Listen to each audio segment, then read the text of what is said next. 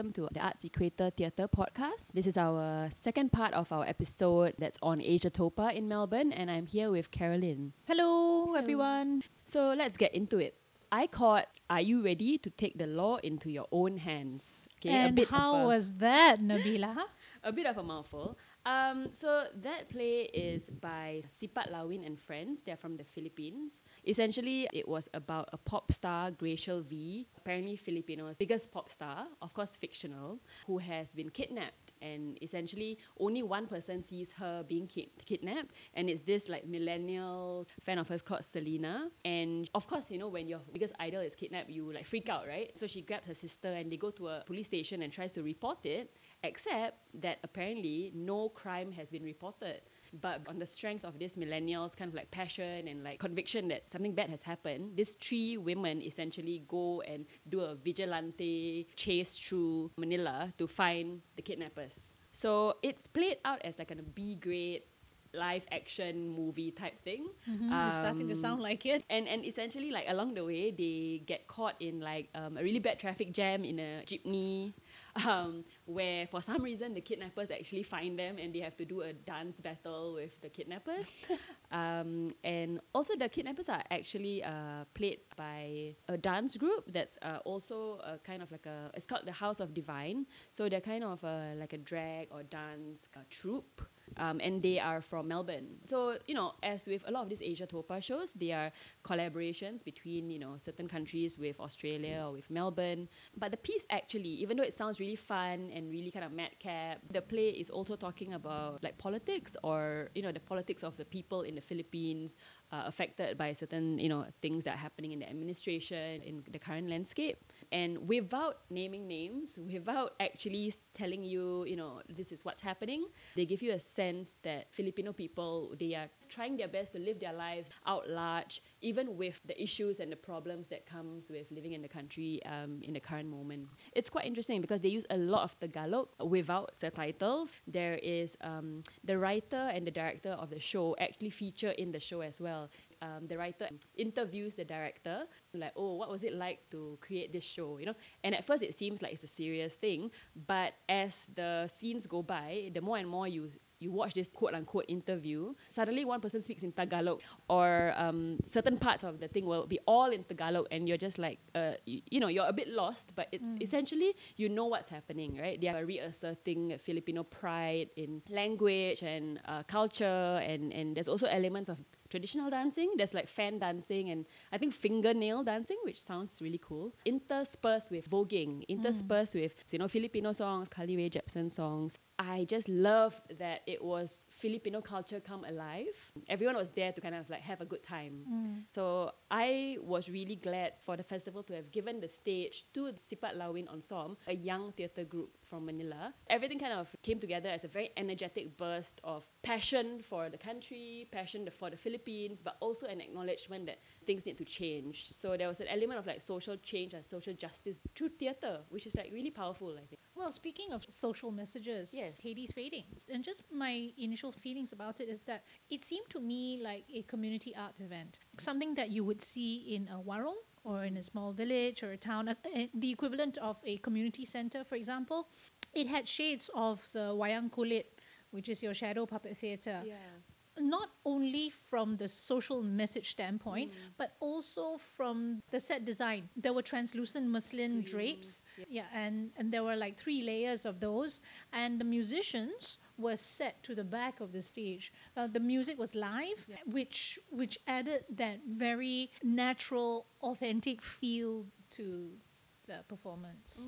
So essentially the show is set in Hades, as you know the title suggests, Hades Fading, because of how like today's world, people have forgotten Hades, people have forgotten these Greek tragedies, and by extension, people have forgotten our connections to the natural world that we come from. So in the show, we follow Eurydice, who is played by Heliana Sinaga. She is dressed in this beautiful kind of like wedding dress that's merging with like newspapers, right? It's kind of like they have newspapers strewn around her dress. So she's kind of like rising from the floor. Hades is kind of described as like a library of sorts, and she wakes up and she doesn't know where she is. And so because she wants to find out where she's from, she starts to open up a book, right? And then she's like, oh, okay, so apparently she comes from this place, but then she reads another book, and then the book says she comes from another place, and so like there's all this information, almost like information overload, and she's like, I don't know where I come from, but there are like cheeky references. So instead of like opening a book, she would be like typing on a laptop. So there was a kind of like incursions of like modern technology that came into the natural world that we were physically presented with, that were quite cheeky. Right. Yeah. Well, I mean, even with the set design, right? You have something that looks like a very traditional wayang kulit sort of setup, but the projections and the lighting and even the sounds that are created both by the musicians as well as by the sound designer are just such a blend of traditional and contemporary. One of the elements that is quite interesting in this piece was actually the use of humor, and when they would use humor. Because as you said, the message is a social message of like the world kind of dying, climate change. So it's very, very serious. But they would always have like cheeky kind of like touches that will make you like, even if you don't laugh, you smile. There was one part where there was like a chorus of voices. So the word that was quite distinct that I remember is like buku. So it'd be like buku, buku, buku, you know, of course in a more melodic kind of way. But you could Buku hear means the words. book Yeah. in Malay. Yeah. But the way they said it and the repetitiveness of it made it also sound like a bird chirping. Buku, Yes. buku, buku, buku. Yes. And besides buku, there was like CD and flash disk and a lot of other words as well. So, and sometimes when you hear the word like something like flash disk sounds absurd to hear in a choir of natural sound. But I feel where the humor was very, very obvious was with the character of Orpheus, right? Who is Eurydice's lover, where he actually breaks the fourth wall and comes into the audience. And Orpheus is traditionally known as a character that plays, I think he plays an instrument. So he loves music and stuff. And in this iteration of the story, he wants to build a recording studio. So he comes out from behind the muslin drapes, and then he interacts with the audience. And so this is where the audience is not quite sure how to deal with it, because it's like we're watching something behind all these drapes, and then suddenly, boom, we're confronted with him straight on. Yeah, and he's kind of like a showman. Yes. Like he wants you to laugh at his, his little antics, his physical like flourishes. There were those like bizarre kind of elements that made you laugh, and there were people in the audience who were laughing their heads off at throughout the entire performance. Yeah, which was kind of disturbing for me sometimes. Yes. Because I don't think it was always meant to be that funny. No, I think the chuckling might have been a coping mechanism of dealing with some discomfort. Discomfort, whether in understanding or not recognizing what's going on, not being familiar with a certain cultural practice or culture even. Yeah. And because it was Bahasa Indonesia interspersed with English, and yes, there was sufficient translation, but still there might have been moments where members of the audience would have missed the translations, or there would have been moments of non-understanding or even maybe misunderstanding. And so that could create feelings of discomfort. I think so. The writer and the theatre maker is Sandra Fiona Long. So this is a collaboration, once again, of Indonesian and Australian artists. We did want to mention a shout out to the Tempe. Yes, because this was the premiere, the world premiere, and it was the opening show. There were nibbles, and we got the chance also to interact and have a chat with the team that put this together. And yes, shout out to the tempeh, because we were kind of missing the Asian food, and to accompany the tempeh, was some wicked sambal. It really lends to the whole experience, because you can have a collaboration of Australia, Indonesia in name. To have tempeh and spring roll, I felt like the thought there, it extended the whole experience for us. So that's why the tempeh was worth talking about. Moving on to another Southeast Asian work that I caught is called A.O. Lang Pho. It's from Vietnam. It's essentially a Vietnamese bamboo circus, and the director of it was from Cirque du Soleil actually. So you can imagine maybe some of the technical feats that would come out from it, or the world building that would come from having been in Cirque du Soleil. But this was a world building that was a Vietnamese world, a very specific, real person from Vietnam, from the villagers kind of perspective. So it's a bamboo circus, which means that all the props that they used, whether big or small, were either made of bamboo or made of rattan. So we had huge domes made of weaved rattan or bamboo, and there were also hoops, bamboo poles, and these were like, some of them are huge, right? So for example, if you imagine like a giant bamboo pole, they were essentially like juggling them with each other across the large stage. And these were predominantly like very muscular 20-year-old boys who were just very, very acrobatic. You would have to be, yes. Yeah, you need to have all those muscles to do all the feats of strength that they're doing, because they were doing things like trapeze, axe, aerial kind of display of things, but all with bamboo elements. So that was cool. I feel like people have to go and Google it to really see what I'm talking about. But what was more interesting was actually how they depicted Vietnamese life on stage. So, for example, like it would start with fishermen fishing.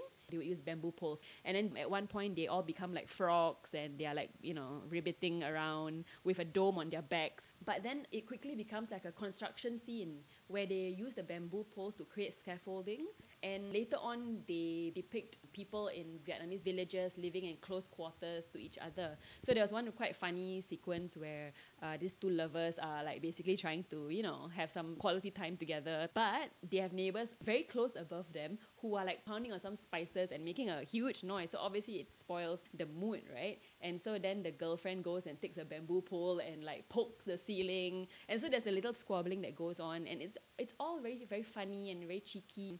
Also, if you think about it, they are not actors, right? So it's more like physical gags that are taking place. Credit to them, all these acrobats, they nailed all the comedic timing, all the physical kind of movements that they were doing. Eo Lang Pho, it means from village to city. So that's why this idea of like urbanization and how it affects real Vietnamese people. And it was also accompanied by very traditional type of Vietnamese music. So they were using instruments like the two-chord fiddle and the plucked lute. But there was also beatboxing. There was also hip-hop dancing and b-boying, you know. So there was a sense of contemporary and traditional that I didn't expect. And I think with Eo Lang Pho, it's a bit hard to really tell someone about it. It's one of those things where like, just watch it, it was amazing. Which is probably how I feel about Dragon Ladies Don't Weep by Margaret Leng Tan.